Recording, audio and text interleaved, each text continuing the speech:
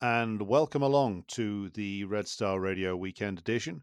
Many of you, if you're attuned to the right corners of the internet, will have seen the bizarre scenes coming out of Australia, which have featured on everything from your local Twitter feed to the Tucker Carlson show on Fox News. And many will be wondering what the hell is wrong with Australia. And so we have actually dived into thorough research and found a resident of Australia to actually speak to us today.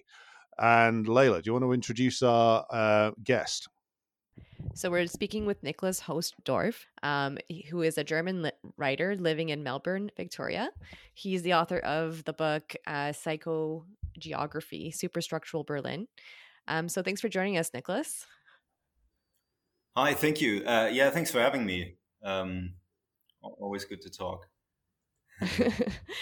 Yeah, we were just speaking before the show, but Alina Lang, I don't know if you guys knew each other from before or something, but the way that me, Alex, and Alina kind of learned about you, I suppose, together was through your review of Benjamin Bradden's book, which we did a show on a few weeks ago.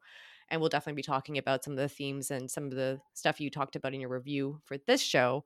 So it's kind of it's a nice way to link up, you know? Yeah, totally. Yeah, no, I met Elena in this affair, but yeah, it's interesting. We one of the few reasonable people that are out there. I mean, there's strange things happening with people, as you may have detected, right? Odd Well, things. certainly, especially the Australian people. Mm-hmm. So maybe we can start with that. I think everyone outside of Australia is really keen to know what's really going on down there, down under. Yeah. So, I mean, the mainstream media has more or less blocked out reporting on the on a lot of things with regards to Australia, but most particularly the protests and the police repression that I've only learned about through alternative media and Twitter. Okay, so first of all, are things as bad as they seem, or is this just isolated events? Like what's really going on the ground? Yeah. Well, first of all, it's very it's difficult to say if they're how bad they are, because I think things are quite bad everywhere, right? Yeah. It's definitely very serious here, and. Mm. I think I need to qualify it. There's demonstrations are forbidden. There's absolute, police control over the city that is incredible. Like that, there's in Melbourne is a city that has a sort of very tight and dense CBD, central business district, and so this place is just full of police, hundreds of police officers you would pass, and they sort of walk around in groups, and people sort of pull their masks up, when they walk by, and so on. So it's a very strange and repressive atmosphere. There's very high fines for breaking the rules. There's a Mm. curfew. They really locked off the CBD to protesters. So although demonstrations are illegal, the protesters would still try to enter into the city. So they really organized these checkpoints all around the city, a bit everywhere, so people couldn't sort of gather together. So there's a real it's a very strange atmosphere, very tense. I think for whoever wants to see this, because these demonstrations are absolutely vilified as sort of you see people from everywhere there, but they're all of course Nazis who are violent, and so yeah, that's the situation. And what, of course, the police, they're acting extremely brutal. They shoot these they have them a bit everywhere now. They have these really tactical riot gear, and they shoot at people with these rubber bullets. They shoot them in the back. And Yeah. yeah, we've seen very ugly scenes of like an old lady being pushed to the ground, a 70-year-old, and being pepper sprayed by two police officers. And yeah, well, I mean, one guy was at the main train station, sort of pile driven into the ground by a police officer. It's sort of a miracle this guy didn't die, um, which I suppose could have easily happened. But yeah, it's interesting because usually you would not get this sense of the police here. This is a very, very civil city. You know, we're very friendly, like ridiculously friendly people. I used to live in Berlin, and you know, it's just very, very different here. You know, people smile at you. They have this little chit chat, small talk. It's kind of a, you know, not that you know, like not in the typical cosmopolitan leave me the fuck alone vibe. Mm-hmm. But yeah, that has changed too now, you know, with all the, for example, masking going on. So yeah, and of course, what also has to be mentioned, yeah, the police violence is, you know, if you know, like scratch beneath the surface, is actually a thing that was known before, but you weren't affected as a sort of you know, inner city you know, resident. And those things, you know, there's huge differences in Australia. Sort of, if you move away from the urban centers, you really move in psychological decades, not in minutes. You know, there's completely different sociologies. It's very isolated, and yeah, there's a lot of seems to be a culture of violence with the police. But you know, I think you maybe have to interview some, you know, Aboriginal person for that, you know, because I think they get a lot of this. And yeah, that's also something you sort of that's a thing you would have learned in the last days. Yeah, it has really shown its ugly side. So this is the general situation. Yeah, there's a, you know, general. I don't think COVID is a problem in Australia in general, or at least now there seem to be deaths that they happen to coincide with the mass vaccination campaign. I just have to point that out because that's what it is. People don't like to see that, but this is pretty much objectively what's happening. Yeah, and right now, what is going on in New South Wales and Victoria is there's a lot of legal battles going on, and that's the kind of that people have right now. Wow, that's crazy to hear. I just thought I was blown away with the scenes from especially the the peaceful protest at the Shrine of Remembrance.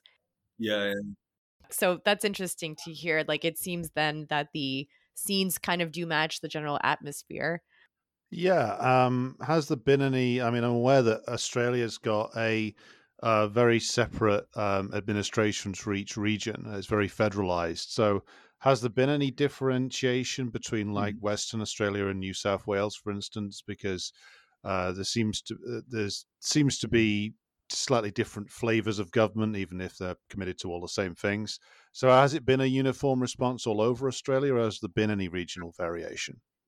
no, absolutely regional variation. In lockdown, in I'm saying lockdown for Melbourne now. In Melbourne, for example, we've had the longest lockdown, and in New South Wales, in Sydney, New South Wales is the federal state where Sydney is located, and all of these places are sort of in the south east of the country, sort of in the remote corner, and this is where most of the population is located in Australia, an overwhelming majority. And in Sydney, they had a also a pretty brutal lockdown, also with lots of police.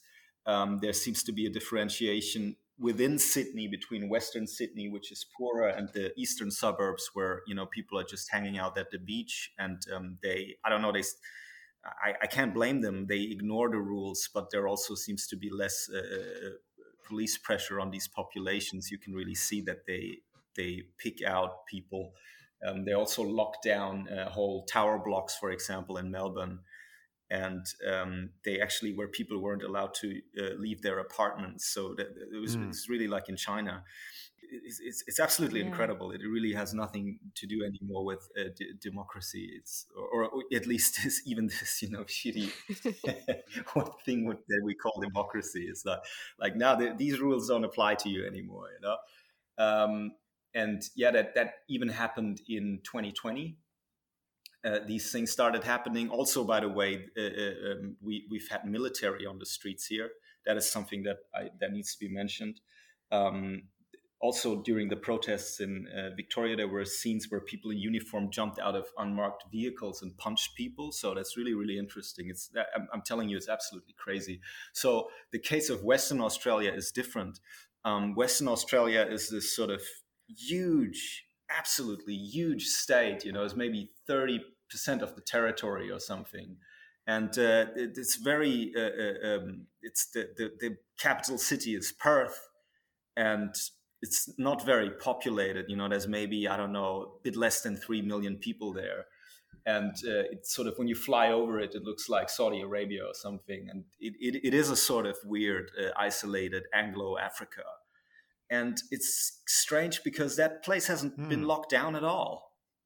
So these people have been sort of on the streets, and I can't tell you why that is. I think one of the theories I have is that perhaps it's not important enough, and perhaps they're also doing a sort of as you said, the individual states are very they have a lot of power right now, because the emergency powers are all located in the individual states. And it's very strange because you don't see the Scott Morrison, the federal prime minister, at all. You only see sort of this propaganda of Daniel Andrews and what used to be the Prime Minister of New South Wales, just changed from Gladys Berejiklian, this like a woman where they had a lot of sort of propaganda invested in her. And but the reason why Western Australia is different, I can't say. It may be a sociological thing. It's perhaps difficult to lock these miners up, because these people there, they have some balls. It's a sort of a very strange sociology. It's not sort of urban liberal elites at all. It's a very sort of crass humor, not without charm, But I think these people are perhaps, very strange, isolated place. They didn't have COVID at all, I think.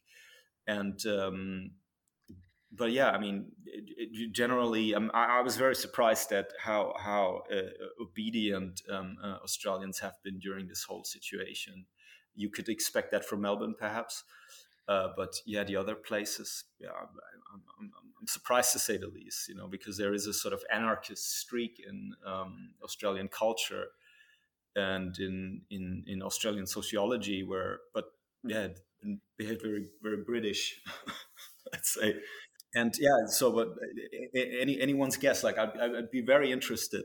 Western Australia is a very sort of independent state, but they have their sort of own, perhaps a bit own identity too. But they don't have any. It's not like you would. It's not like a Texas or something. So that like a place that has its own sort of infrastructures and political power. It's really it's a mining hub. That's the whole economy. So it's like the savings bank of I don't know, Britain or something, for resources. I really think that's like in the grander scheme of things, I think that's what it is. Well, it's tough to say. Like the political structures in Australia seem to echo those of Canada in a lot of ways. Like there's a ton of power devolved onto the provinces, and they enact in Canada, and much like Australia, they enact their own emergency legislation and have like a ton of ability to restrict various aspects of life. They have jurisdiction over all healthcare matters, for instance, and they further devolve powers onto these public health units.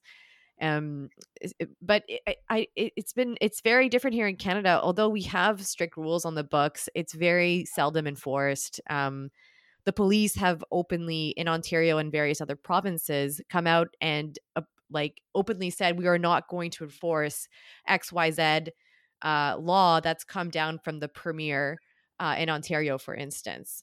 But it seems like the Mhm. police, at least in Victoria, the state of Victoria and the state of New South Wales, they've been overly eager to enforce these draconian diktats. So maybe the Western state police force pushed back. That could be a possibility. They have a reputation for being Oh, brutal, interesting. but yeah, I think in a way you're right, because if the place is smaller, everybody knows each Yeah. other. And I think these sort of alienated police forces that are just cracking down on populations, that is really a thing of the big city too, right? Because it doesn't really fly in a small town, where you're sort of beating up the son of Yeah. someone you know happy with. Well, yeah, if the cops live next door to the people they're beating up, there might be some consequences Exactly. for their behavior.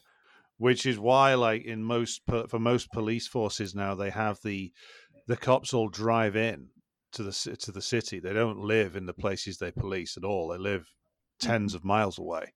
Like for London, huge numbers of like the metropolitan police officers there come from like far outside of London and drive in to work where they do, because it's a deliberate choice. You need to keep the population have to keep contained and periodically brutalized. They have to remain alien to you as an officer, and also you have to be completely unafraid of consequences for your actions.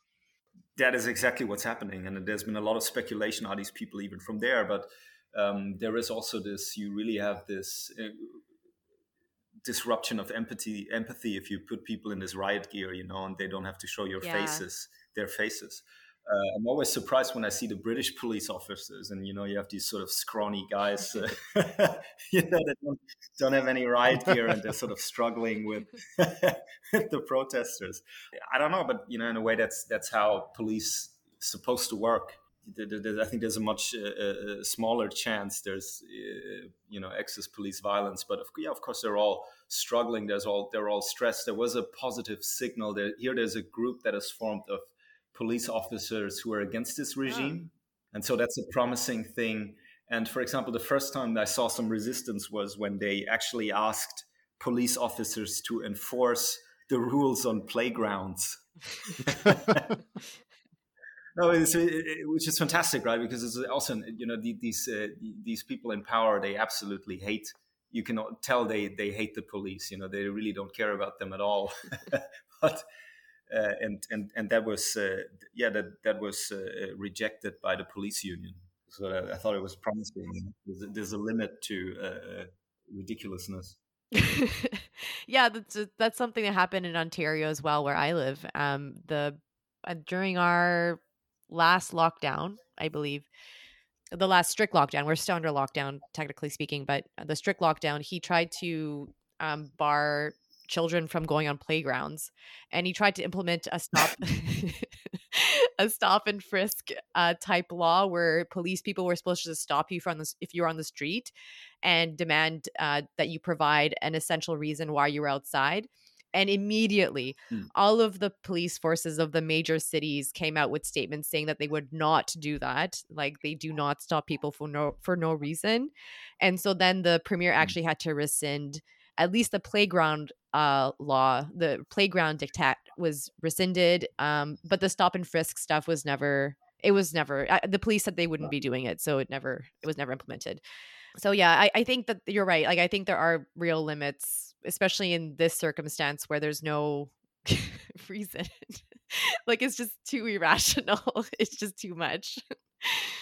Like, it makes no sense. No, it's. I mean, I think it's great to think about this, right? I mean, because they're really. I think there are. First of all, there's anthropological limits to this, Yeah. and which I think this is why they want to build it sort of into an abstract social credit system where nobody really has to enforce this stuff. But at a certain point, you Mm, always have to enforce, yeah. right? And at least whatever you think about these police officers, they still remotely somewhere think they grew up in a democratic regime. But I think this is where this moving people in from the provinces comes in, because just sociologically it gets really, people get pretty brutal if you're in the right place here in Australia, because there's really, I think Canada is a much more sort of culture also that sees itself as civil and civic. So yeah. Yeah, I mean, it's hard to think about the reasons why. Like, we'll talk about it during the show, but maybe we'll take a step back onto the macro political situation. So there's been a few shocking developments coming out of Australia. The premier of New South Wales had to resign over allegations of corruption, and then her deputy premier had to resign as well. And then it seems like your premier, Victoria, is now facing similar allegations, but he said so far that he's not going. So Daniel Andrews said he's not going to stand down. Okay, so I looked Yeah. into it. It seems on the surface it's just, run of the mill conflict of interest type allegation. But what do you think? Do you think there's more to it? Like, what are your thoughts? Yeah, it's quite interesting. So Australia has this kind of it's like minor Trump-like figure, and this guy's name is he doesn't have the charisma of Trump, and his name is Clive Palmer. He's a mining billionaire. He's a very controversial figure, very disliked by the liberal types. But I mean, you know what that means. It doesn't mean a lot. And he made a very interesting revelation. Yeah, where he said, okay, this sort of corruption, which is from, I don't know, 2012 to 2018 or something, is something where the former prime minister of New South Wales she was blackmailed by a lobbyist of AstraZeneca. Yeah. And he said this publicly, that it wasn't confirmed, but I mean, like, in my mind, it lines up with the way things work in politics, right? They're all sort of these, petty gangsters and small criminals. And there's usually in a row behind them, there's somebody who's, threatening to pull up this or that dossier, depending on how they behave, right? And so that makes a lot of sense to me as to why she, in the end, had to go. She's under inquiry from this independent commission against corruption, I think, or something. But yeah, I think in general in politics, usually when people get sacked, it's a different reason for that which is being publicized. And so that's very interesting. The same thing is happening to Dan Andrews. Some people have been sort of rather pessimistic. They've said Gladys Berejiklian, she didn't push hard enough to vaccinate. So that's the sort of the negative interpretation. Will depend. The new guy is also, I think the father is World Bank. So I'm not expecting too much from some politician, but maybe they're taking a step back. Maybe it's a strategic step back, as that often happens. I think the networks of corruption, that's the same everywhere in politics, right? And these guys, in Australia, it's usually people are involved in weird real estate schemes because there's so much money in there.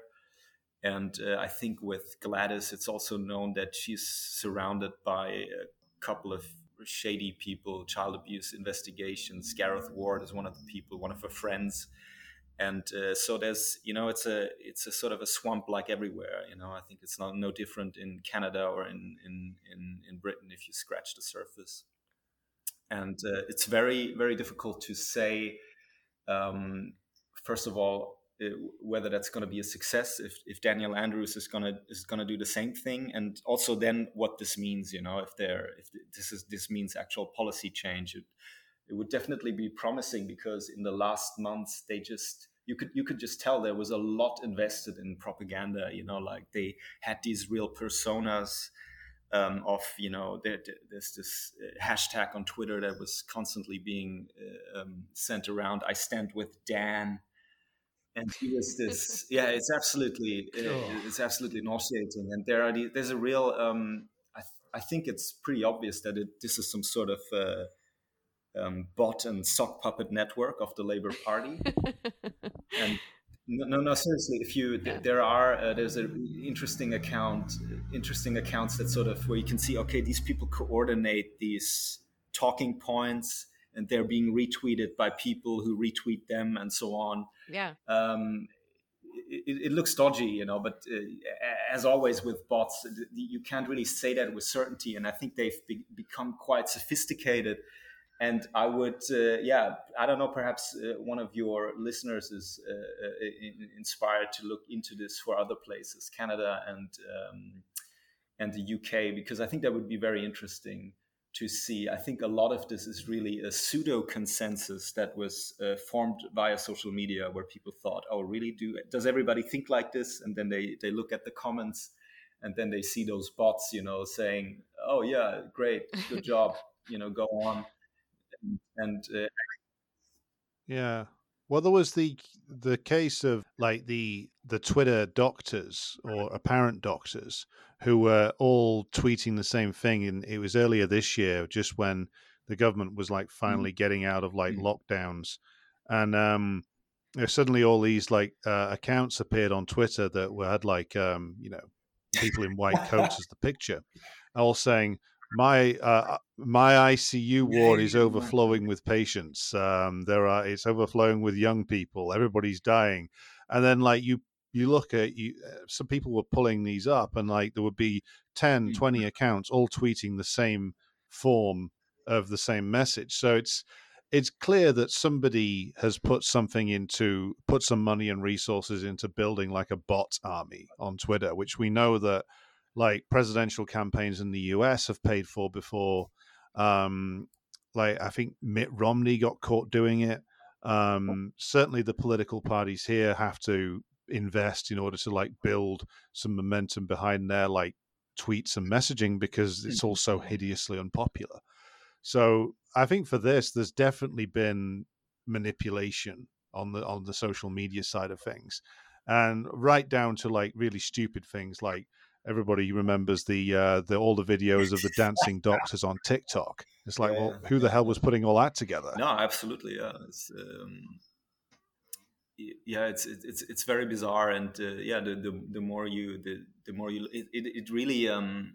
it really reminds me of war propaganda.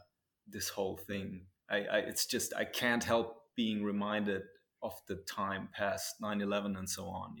That's for me this rollout is so absolutely aggressive, and the people are so afraid. It's really incredible, and I think that the pseudo consensus is really the way to do it these days. You just make everybody think, oh yeah, this is what the majority think. Like there's moms and dads, like on Twitter, like saying, oh, this is great. And I think then, it really produces these people, it really then produces others to say the same thing. I think it really works.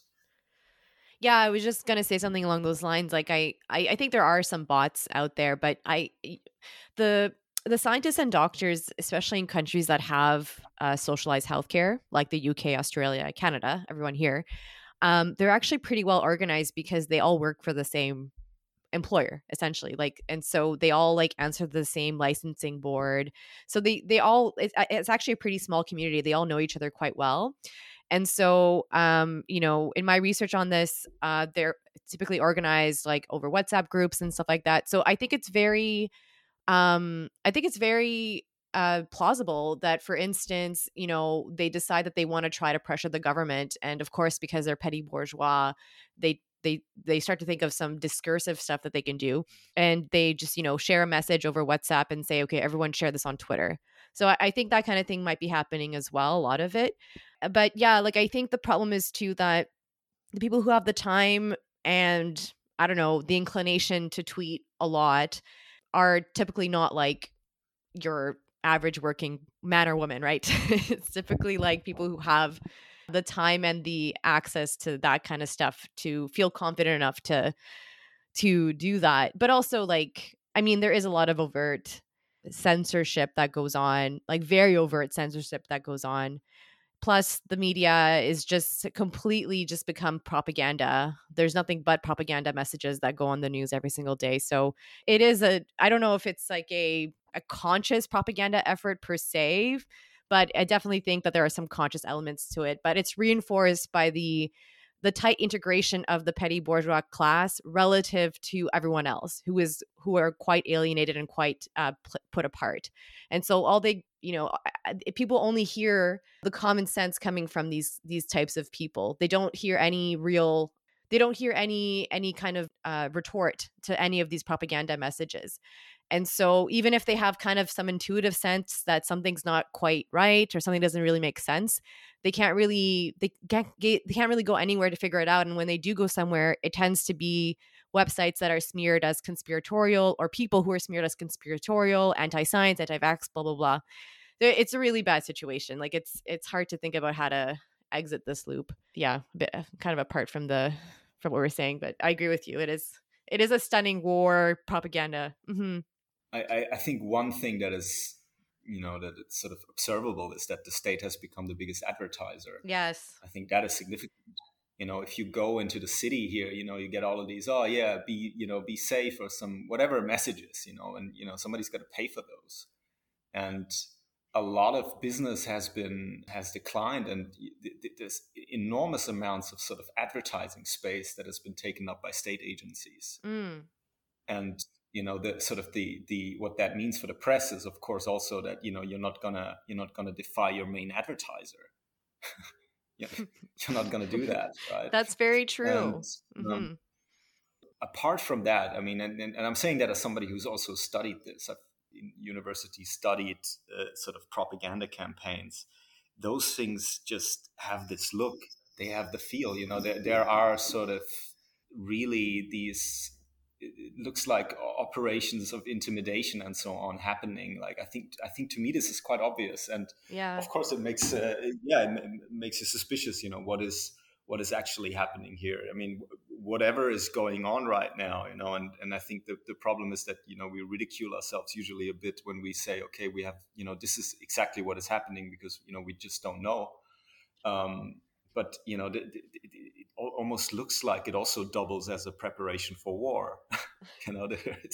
We have a bit everywhere. We see soldiers on the streets now. That happened in Dublin. That happened in Lithuania. Yeah, there's clearly sort of organizationally even a thing that is sort of a pre-war state. And I mean, we could speculate sort of if there is more than one agenda to COVID-19, but again, it's speculation. Yeah, I mean, I think you're right. I think that I do get the sense that at the very least the ruling class has a bit of paranoia about I don't think there's a lot of working class resistance right now. At least not in Australia, it seems, for sure. Not in Canada, most definitely. Maybe a bit more in the UK. But I think that they're scared. The idea of that really scares them. And I think that kind of explains the, to say the least, overreaction right now to even like the smallest kind of expressions of resistance, like peaceful protesting or breaking the COVID-19 rules. And maybe part of it, like ruling class psychology. I don't know. Yeah, I mean, it's definitely interesting. I mean, if you're in Australia, you can definitely, people here, they generally live relatively well. If you have a job, and if you're sort of middle class, you would live in a house usually, and there's a lot of people own their houses in Australia, so they sit somewhere. The suburbs here are not like the suburbs in the UK, for example. There's a lot of space, assuming that Canada is the same, right? There's a lot of space there. People sit in their gardens, and then they go on Zoom and like do some bullshit job. So you can see why there's not why these people don't have a problem. And they probably like to think of themselves as sort of heroes, who are saving lives by having a Chardonnay in their gardens in the evening or something. But it's also interesting because I would have said you would have asked me if there is I mean, I don't know if there's a such a thing as a working class here, but there is definitely a sort of transparent congregation of people who don't like this, who resist it. And I think the interesting thing is precisely they come from all walks of life. And I think it's also because as I see it, these people, they want to get rid of these upper middle classes because they're really hard to govern. And I think there are some people who've understood this, and they know that if they don't say anything now, they won't have anything to say anymore in the future, because what is the job of doctors nowadays? They don't treat people anymore. So what do? What is their purpose? I would say we don't really need them anymore because they're not doing their job very well. So I'm sort of quietly optimistic, or cautiously optimistic about a black market of conscientious nurses and doctors who have enough of the system, or who are being forced out of it, and who can perhaps actually start taking care of their patients, because that's the thing that hasn't happened in the last years. It's certainly not happening now. Yeah, I mean, I think especially the way that the medical community writ large has reacted to the vaccine stuff has been, well, to the lockdowns, to a lot of stuff, but especially the vaccine stuff is just, it's medical malpractice. There's no other way of putting it. I absolutely agree with that. It's absurd to see a propaganda line, the pandemic of the unvaccinated, taken up by these people as if that's a scientific hypothesis in fact. Not even a hypothesis, a fact. And then they go and they work backwards and they create data and explanations to fit into that propaganda line, instead of looking at what's going on and using a scientific inductive deductive process to figure out what's really going on. Like, why are we seeing in Canada things have gotten way worse since the vaccine has been rolled out, and we're one of the most vaccinated countries in the world. So yeah, I agree with you. Like, they're not doing they're contributing to what I think is most definitely, at the very least, a net harm. Like, it could be even worse than that, but we'll see. I mean, absolutely. They're not respecting their patients. I think that's a big problem. Yeah. And we have there, it's this class of people who've been bribed monetarily and with prestige, sort of. This is why most doctors are just terrible people. They don't have time for their patients and so on. Like, I've been very disenchanted with the medical system, and there are some very good people, like they are everywhere else. But yeah, I think they had a very difficult time, and I think that these people have been systematically exhausted in the last months. I know from personal people, I know they have to wear masks all day and so on. They're not being treated well, and yeah, of course, you can't expect these people. They're basically they're sort of high skilled handyman. You can't expect them to go home and spend their days reading research papers. That the absolute minority of people will do that, and yeah, most people are just they have faith in this medical system, and I think the system has failed before. I know people who are doctors, and I know some of the practices, some of the stuff they've done, and some of the sort of very weird moral things they have come to accept in the years, because their system is also, the hospital has become a business, and health can't run as a business, because it would be the other way around. Like, if you would we should have a health system where we pay if we don't have to take their services or something, because it runs on something completely different. If you go to a doctor nowadays, he definitely is so desperate to prescribe you something. And I'm old enough to know that it used to be, at least in Germany, used to not be like this. Well, also, I mean, I went to, when I was at university, it was attached to one of the biggest medical schools in England. So, like, I knew plenty of doctors when they were going through training, and a lot of those guys weren't very bright. They were doing it because they were like third, fourth, fifth generation medical family, and also, like, I've known plenty of nurses who will tell you that, like, most of them, when they start out, they don't know anything either. They're like literally Googling what's wrong with the patient. And yet, like, of course, it's a job with a lot of prestige attached to it. And of course, we all know from like the old psychological tests that they used to run on people from the 50s that if you put a white coat on somebody, a lot of people suddenly take him a lot more seriously, undeservedly, as it turns out. and I think what the last 18 months has really exposed is the fact that there are a few excellent and conscientious medical professionals. There's another group of appalling ones, and there's a huge group in the middle that just does what it's told, that just goes with the consensus. That if the five guys at the top of their particular hospital or profession say something, they'll all just repeat it ad nauseum. Particularly if there's financial or prestige-based rewards attached to towing the line. And in that, the medical profession is absolutely no different to any other public or private bureaucracy. There's no particular nobility to it at all. And then you throw in, as you mentioned, Nicholas, the commercial imperative, which has crept into the National Health Service here over many years. Now that essentially the NHS just exists as a brand, and huge portions of it have been sold to often American private healthcare companies. And put all of that together, and you get the conditions for like sustaining this propaganda effort for a year based on junk science and just constant reinforcement via hysterical moral exhortations. And it's really exposed the medical profession.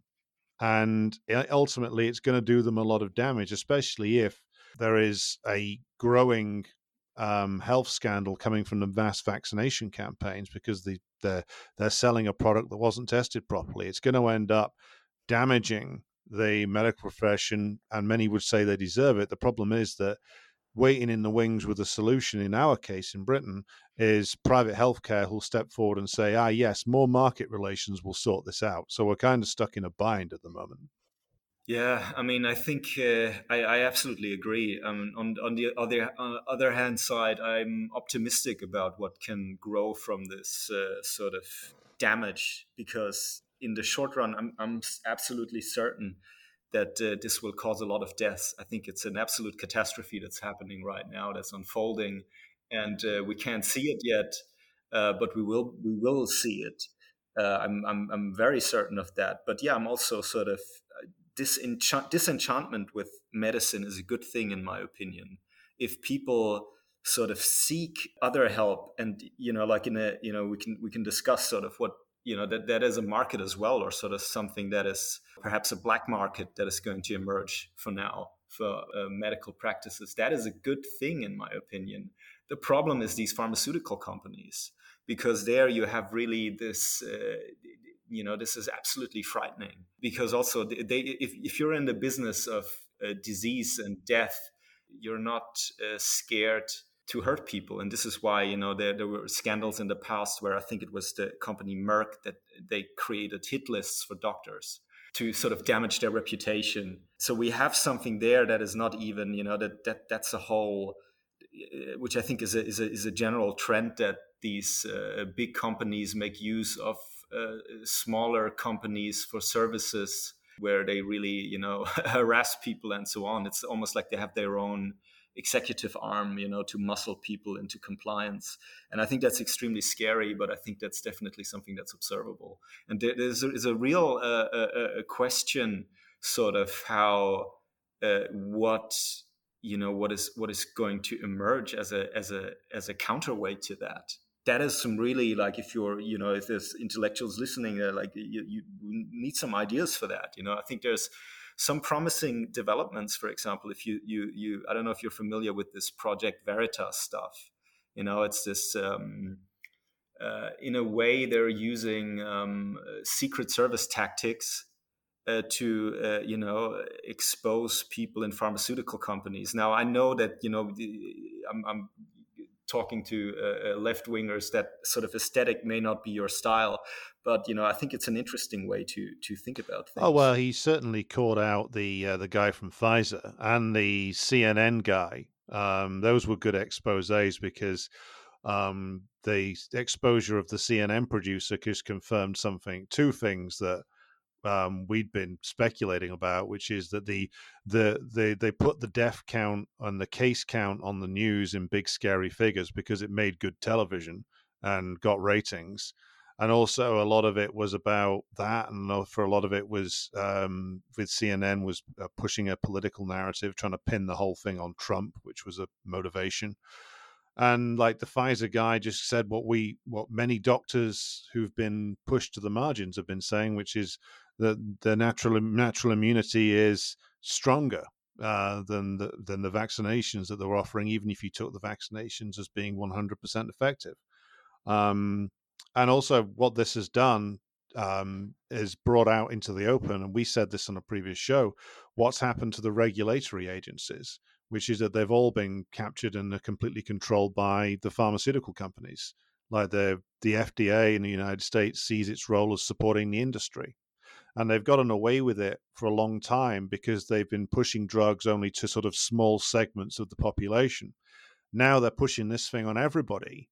You're going to get a gigantic scandal because suddenly everyone's going to see that the procedures for approving drugs are just hugely inadequate, and that they're there just to get the drug on the market as quickly as possible and public safety be damned, to the point where they're literally saying in their documentation, tests to be run after safety tests to be run after distribution. So, like, literally admitting that you, the public, are now in a mass guinea pig phase. So I think you're right to a degree, Nicholas, which is that they suddenly all the dirty stuff they've done and got away with it for a long time. This actually does bring it out into the open, with probably quite nasty, very nasty consequences for people who are going to be badly affected by this drug, which of course they've been legally indemnified from the results of their actions. Which, if it was what they said it was, they wouldn't need that. Yeah, no, absolutely insane situation. Yeah, totally agree. Well, I guess this kind of ties in nicely to a question we wanted to ask you, maybe kind of moving into your review of Braden's book and Braden's perspective. So I really love this quote you have here where you talk about comparing Braden versus Angevin and even Illich. And you say that in actual fact, both provide coherent responses to the advent of a scientific dictatorship seeking to abolish bodily autonomy and bullying subjects into injecting rushed experimental medication to generate a valuable legal cultural precedent for the fourth industrial revolution, which is officially heralded as the blending of IT and the life sciences. So I know that Australia is very digitized, much more than Canada and the UK. And now they've announced that they're also doing the vaccine passport, which is supposedly going to be linked to the passport chip paradigm that you have in Australia. So what do you think? Like, do you think that Australia is there? Is it the epidemiological society that Braden dreamed up of in his book? Yeah, we don't know yet. I think this is. I think we're not looking at an Australian problem. I think that you guys are going to have a very rough winter. Remember, we have a summer coming up here. This is why they do this vaccination campaign now, by the way, because the cases are naturally declining anyways, and then you can sort of sell it as something that happened because of the vaccine. At least that's the idea. I think we're still, even that is not working. Yeah, it looks like this sort of nightmare society. But let's say there is currently, and I think that's a hope for many people, there is a sort of congregation around this very strong rule of law aspect that is a part of all British societies. I think, there's a very strong common law aspect, and a lot of these sort of upper middle class professionals and perhaps also sort of lower upper class people rally around this right now a bit, because I think a lot of people have sort of read the writing on the wall and know that they're not going to be relevant anymore if they don't sort of defend the rule of law. And so these things are being fought out right now, whether these sort of any pre-2020 normative legal framework has still any relevance. And I think in that regard, it's very interesting because when you look at this Bratton book, of this clown, and he actually attacks the rule of law as one of the problems, that the legal society is something that's, outdated or whatever. And I thought this book is so, it's really like, I would qualify it as immunosuppressive theory. It's really trying to take away a cultural normative immune system from a society. And I think that's why it's so insidious. And I don't know. I've privately speculated with some people on Twitter whether this guy is actually who he is, and sort of what his networks are, and why he is where he is, and why he does what he does. Because he doesn't actually. I mean, he doesn't strike me as stupid, and it looks like it's almost something that where somebody's really writing with an agenda, to sort of sell this shoddy fourth industrial revolution. I mean, you read my this monstrous quote, which I didn't even know it's so monstrous. Only such a long sentence, very Germanic. I think it's better read. It's better read than listened to. I advise, or I recommend for people to read this review, and to have a look at this book, because I think it's really it's such intellectual bankruptcy or whatever, or perhaps not even. I mean, I really don't know what this guy is thinking, but I've seen his character now. He's trying to get people fired who criticize his work. I mean, it's absolutely inexcusable. Like, to me, this guy is really a like I sort of also have some cautious hope that whenever people will take his name in their mouth, then that it will only be to spit it out. Yeah, I mean, I don't know. I think it's the book strike to me as more of it wanted to be a political treatise for the future, but I felt like it was more a descriptive of what was going on, but a descriptive from a certain perspective and a certain vantage point that was not altogether in touch with what actually happens on the ground.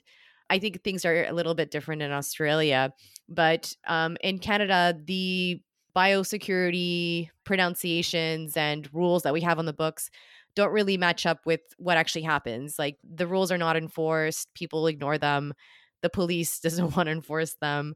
So it kind of is like I thought the book was like kind of a apologia for what's going on and trying to. Mm-hmm. Yeah, no, I agree.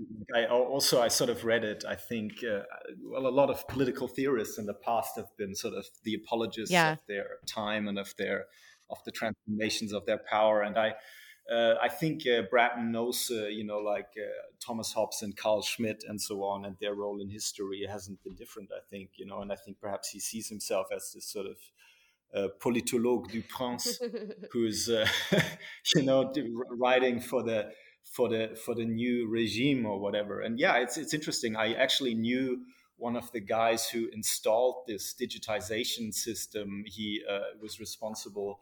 His name is Paul Shetler, who was for a while the chief information officer of Australia. And he warned. He was a really, really interesting guy, a sort of American.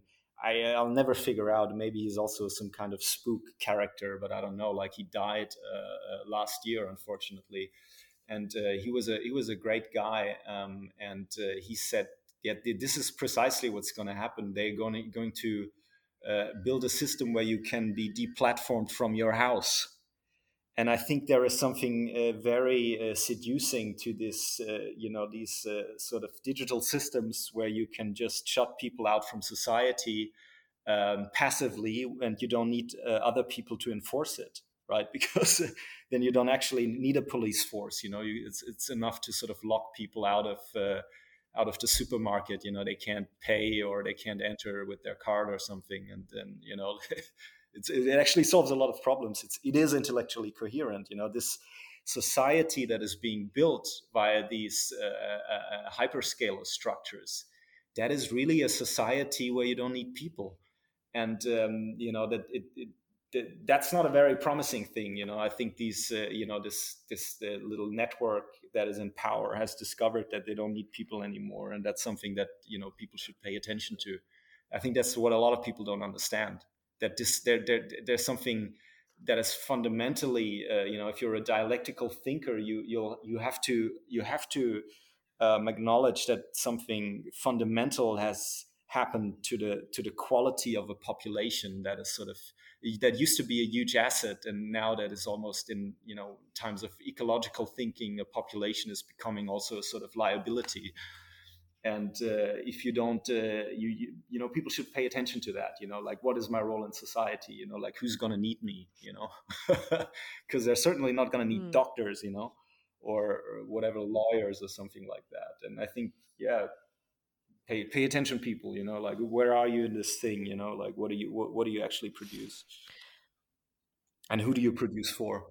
Yeah, I mean, I think I guess like my advantage, like from my perspective, like I think that the role and the functions of different layers in society will persist more or less as they always have. Like, I mean, there's the petty bourgeoisie, like the doctors, scientists, bureaucrats, etc., are always necessary for the running of the system, because they manage the rest of, well, the vast majority of people who are not in that class. But I think you're right in saying that what we're seeing, it seems to me like, I think the biggest risk, in my view, is that the ruling class is setting up a bunch of legal paradigms and technological architecture, as well as an fraying of social relations, via things like, lockdowns and myths like asymptomatic spread.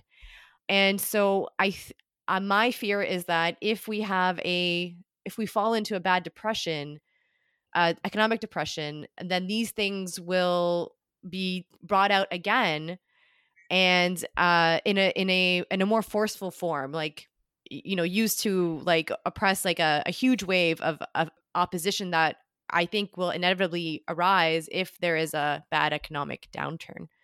I think that the Bratton book is kind of, in terms of its weight as political theory, it kind of acts as a way of explaining to the ruling class, like, why that's okay. Like, why is it okay to potentially act in this way? Because everyone, even ruling class people obviously need like an ideology to justify their own actions to some extent. And so in previous eras, that was, in slave societies, for instance, that was perhaps an ideology of race, or, the ideology of, Aristotle's natural slave, for instance. It seems to me like this idea that now we have, Yeah. like, science as this neutral arbiter of what is good, might serve as the next, maybe even fascistic, ideological cornerstone. Well, I mean, yeah, I don't think I'd share this analysis. I think that, like, Bratton's not writing to the ruling class. Bratton's writing to the whatever, to the, like, intellectual, and to other intellectuals, and that their role is to shut up. Like, Bratton didn't develop these ideas, like, that has always been around. And I think, even this, if you look at these, the networks of government scientists and epidemiologists and so on, if you look at people like Fauci, go back, look at the AIDS crisis. It's the exact same thing. Like, these things are not, these things have been in the making for a while. And the more you look into it, I really like people do your research, like, look into the networks of these people. Like, who are they? What do they do? What happened after 9/11 with the anthrax scare? Like, Whitney Webb did some really excellent work on this. If you don't know that, she's a really great journalist. Like, there's a lot of stuff in there, but those are, they're not new ideas. And that Bratton is absolutely derivative. He's some clown who explains to the intellectuals, how they can feel good about themselves and not have to do anything. But he's not addressing themselves to. I don't think these people in power, would read Bratton's book. Yeah. No, they'd have an intern read it and give them give them the talking points from it. That's how. I think they commissioned a book like this, but not. Well, that's how we know our beloved Prime Minister likes to read. He likes to have 6 points on an A4 piece of paper handed to him that he can recite. He doesn't like to think or engage with anything that takes him more than about 10 minutes. But that's the level of leader that we have in, like, the advanced capitalist world now, because in the British case, certainly, like, so much of the government was run on automatic by the civil service and by the sort of the wider bureaucracy for the longest time, and so we just had leaders who performed the role of a leader, whilst the the machine of capitalist government just continued along in the background. And so when, for instance, Boris Johnson was confronted with the need to make decisions early on last year, like he was completely unsuited to do it. So just grabbed the first thing that was presented to him, which was the plan from this creep, Professor Neil Ferguson, who's been getting public health decisions wrong in this country for 20 years. He said, "Oh yeah, we'll do this lockdown thing. The Chinese have done it. It's really good." And he had no evidence to support that whatsoever. But our cabinet seized on it because it seemed like to them it was an easy answer. It was something that looked big and dramatic, but didn't involve them actually doing anything. Because we've got people who don't want to actually govern; they just want to sit there, take the money, and let the machine run itself. And that's the entire political class in this country to a T. So, not capable of reading, not capable of making decisions. All they're capable of doing is sort of just letting the machine run on. And this is how part of how we got into the mess. I'm always cautious to say, there is this or that reason. I think, that these things, there's a multitude of reasons, and there's a multitude of networks within government, and there,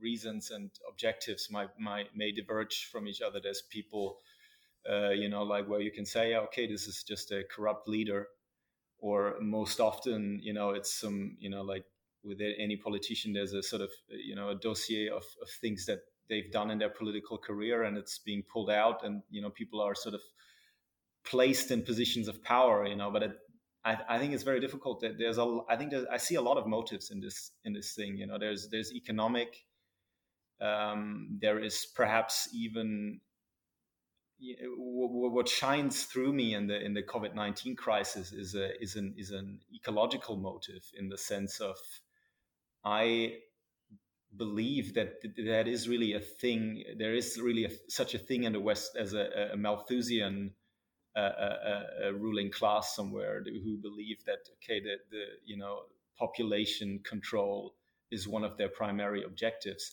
And you can even argue that perhaps they're right about that in a way. And like, but we disagree sort of about the brutality and about how that is being implemented. I think it's very sort of difficult to assess how adequate these things are. But I think there's a lot of different motives. And yeah, of course, also there's a scientific one, where people say, okay, yeah, we want this new.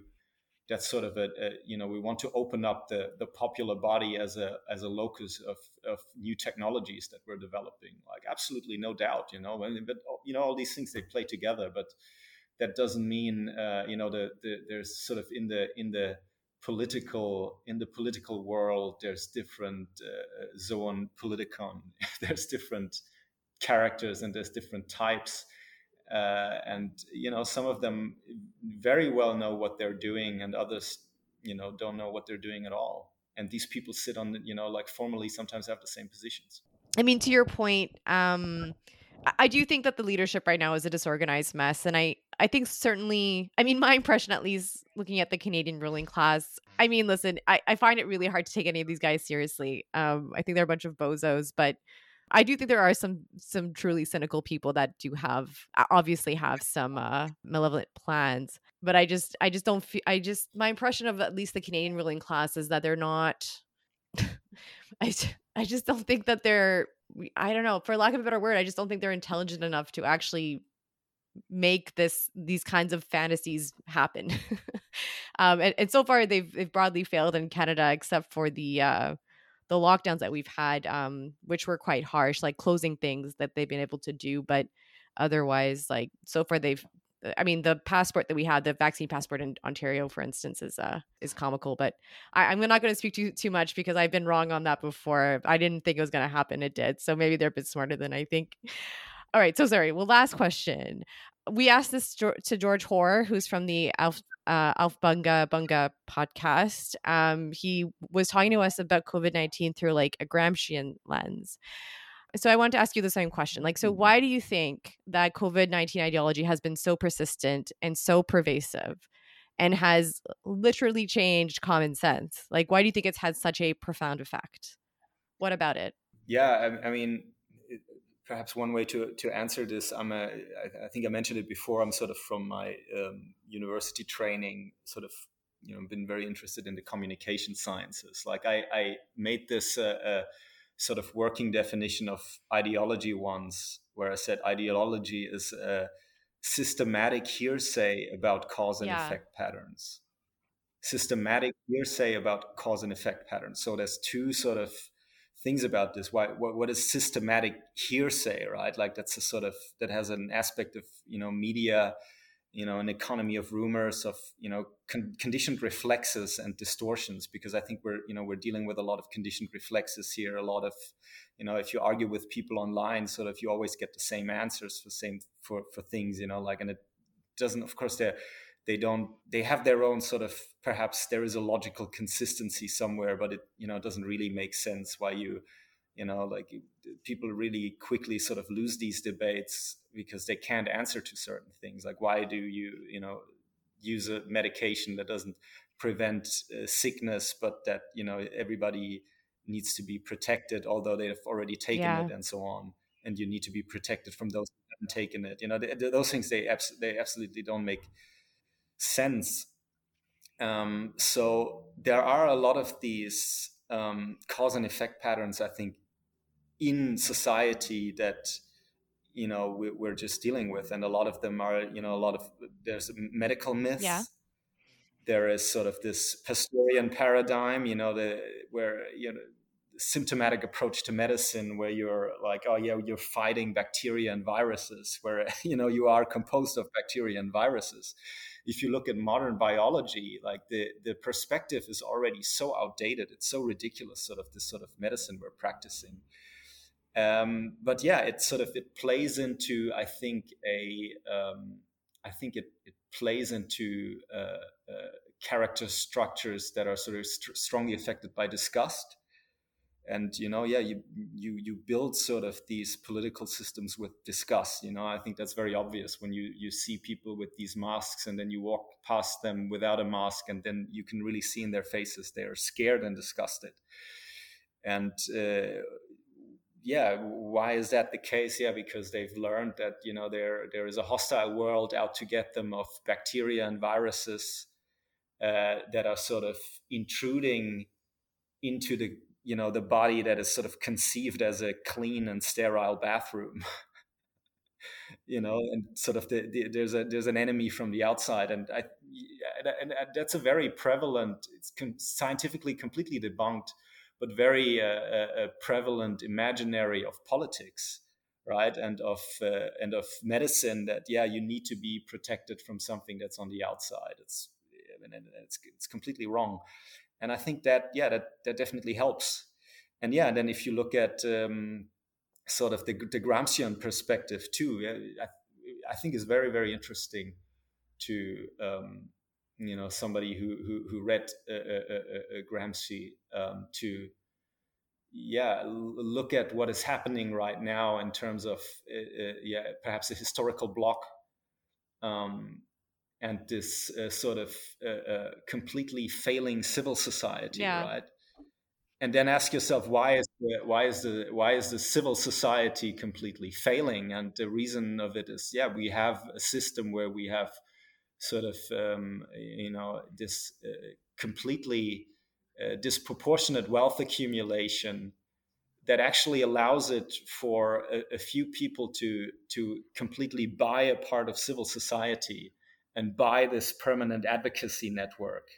Right? If you look at these public-private partnerships, and if you look at the sort of the ecosystem of foundations, and that these things that where you think, okay, that perhaps that used to be a civil society in another in another age, and of course nowadays it has become part of the state, right? It is the state, and what is the effect on you're asking on changing common sense? Common sense in itself, there's this saying, this old 70s saying or something, where they say common sense is self-defense, right? And I think that's still true, because people who know how to think, and who sort of, the thought is always manipulated from the outside by associating it with a certain prestige. You can't think certain things because they're associated with, ridicule. If you're thinking about Bill Gates, you're a conspiracy theorist and you're stupid. It's interesting to see where just let common sense guide you. If people had a bit more courage, then this wouldn't be a problem, right? So common sense. Why has it changed? The distortions of capital, right? The distortions of money and the communication sciences that, or like to say it more blandly, advertising that sort of distort everything. Yeah, I think there's some truth to that for sure. Like, I think especially in this time when we're in this like historic stock market bubble and real estate bubble, especially in places like Canada and Australia. I think that we're in the top like 5 or whatever housing bubbles in the world. I think that the resulting ideologies and the resulting superstructure on that, base that's so swelled with fictitious capital, I think it does give rise to an irrational situation, an environment of irrationality. And so, you're describing all of these things that people aren't really thinking through. They're just kind of repeating what are nonsensical phrases, and nonsensical fears, but like, I guess can kind of be expected in this kind of environment that's just like so an economy that is so based on things that are fake, like fake value. So maybe we could see it in that way. Like it's a reflection of like this economy that's like floating above, like way above and beyond like the productive bases that exist in any given nation state right now, at least in the advanced capitalist nations. Well, don't forget us. We're in the top 5 property bubbles as well, Oh, and still climbing. okay. They're still boosting the house prices in London. Of course they are. I think also like the ruling class in the advanced capitalist nations has had it almost their own way completely for over 3 decades, like as long as I've been alive. Yeah, and yet their system still keeps running into the ground. Like still keeps building up these gigantic bubbles of, as you were saying, Layla, fictitious capital, which have to go pop at some point, and they're going to try and make everybody else pay the price for it, other than their own class. But we keep running into like more and more irrational outcomes because the economy's become more and more stretched away from real production into the realm of the fictitious, and that reflects itself into the political superstructure, which is you get entirely fictitious public scandals, entirely fictitious events, and people becoming politicians who are essentially just actors as well, because those systems that we see in the public eye of things, those systems don't actually make the decisions. The decisions is already made in distant bureaucracies beyond the praying eyes of the working class. And so this is like the system that we've ended up with after 3 decades of capitalism having it exactly the way it wants it. And it's still just as irrational and crazy as it ever was. And I think on some level, some of the ideologists of capital know that. So that's why they're sort of groping for a solution. But their solutions are distinctly dystopian. Okay, well, Nicholas, like I think that's all the questions we had. Like, did you have any closing thoughts? Anything you want to leave us with? Closing thoughts. Well, I mean, oh God, it's a tough situation. Yeah. It's a really difficult situation for everybody. Yeah. For everybody who is holding out. And like I can really advise people on for me, this is a psychological warfare situation, and I think it helps to address it as such, because it explains why you're under stress and why things are so difficult. Yeah, I think this is extremely important right now, and I think people need to stand up. They need to do something. They need to say their bit, because that may be the last time that we have a chance that we're being asked at all. I really see that as as a problem, I think the system can't last, because it's, this is a warfare against everybody. Everybody who's a bit free hates the things that are happening, and I don't think it can work in the long run. But the the question is how much sort of carnage is being done until then, and there's a good chance that there'll be a lot of carnage from this.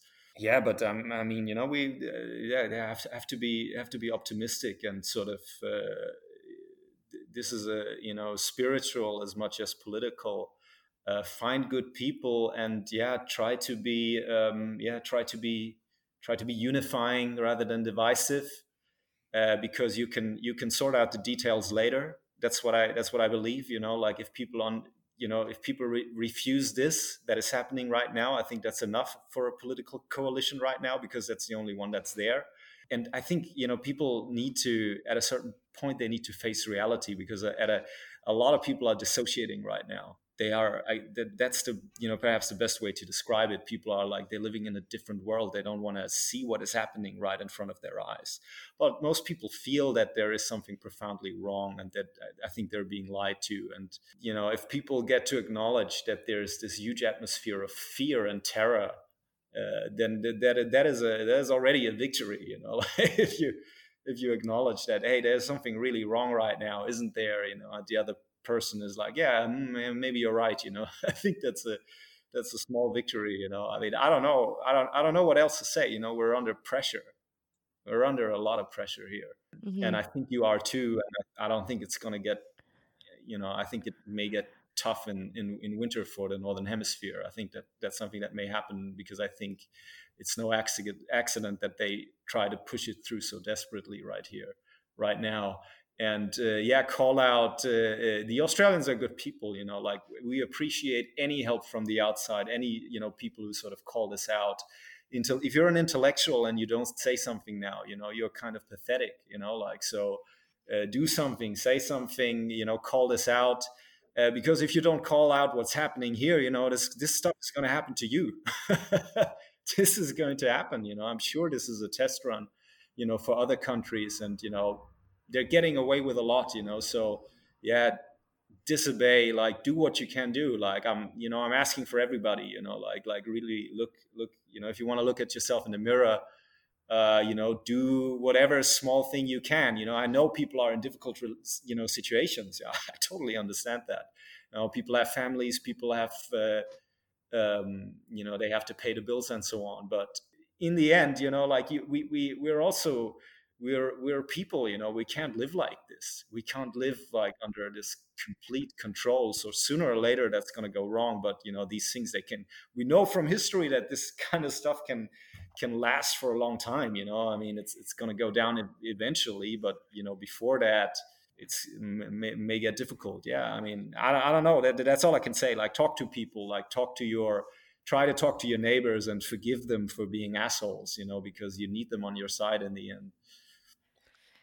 Yeah, I mean, I totally agree in that people do need to learn to stand up for themselves, and they need to learn to say no, because a lot of the time, I mean, just doing that one thing is enough to stop what's going on. Having honest conversations with people, connecting with people, and trying to figure things out for oneself, doing one's own analysis the best that one can together with his and her peers is something that I think everyone needs to rediscover, especially since like the authorities are compromised. So we can't depend on them. You have to develop your own critical thinking skills, is what I'm trying to say. Yeah, there's a lot. Look, there's a lot of good people out there. Like, you really, I think for me, that was like a revelation. I've been negatively surprised by people, but I've also been very positively surprised. There's really, a lot of people where you think, oh, this is, these people are fundamentally all right. They're not trying to be in your business, which is the sort of the new ideology, is like, your business is not your own. And I think that's, it's also very interesting for me, personally. I've been, I've had this sort of transformation where I'm now, using the words human rights without chuckling. That is something, that is completely, I'm surprising myself. I'm becoming this democracy guy. And I think, like, that would have been a milquetoast thing to say even a year ago or something, and all of a sudden it's the most subversive thing you can do, and I think there is something where people actually, they still understand this language in a way, and if you can translate it to them in this meaningful way, I think there'll be something in them that'll react to this, and yeah, we can argue, that we all know, that sort of democracy has been a joke for the last years, but there are actually some institutions, they're working, or they could potentially work. But I really think it depends on, what decisions people make. But also, definitely we will need some new solutions, because there's definitely a problem that we're there already, and that is a very serious problem, that all of that doctors are not standing up and so on. That's really incredible. That's really a problem. Yeah. Let's start by overcoming the alienation that's been forced on all of us.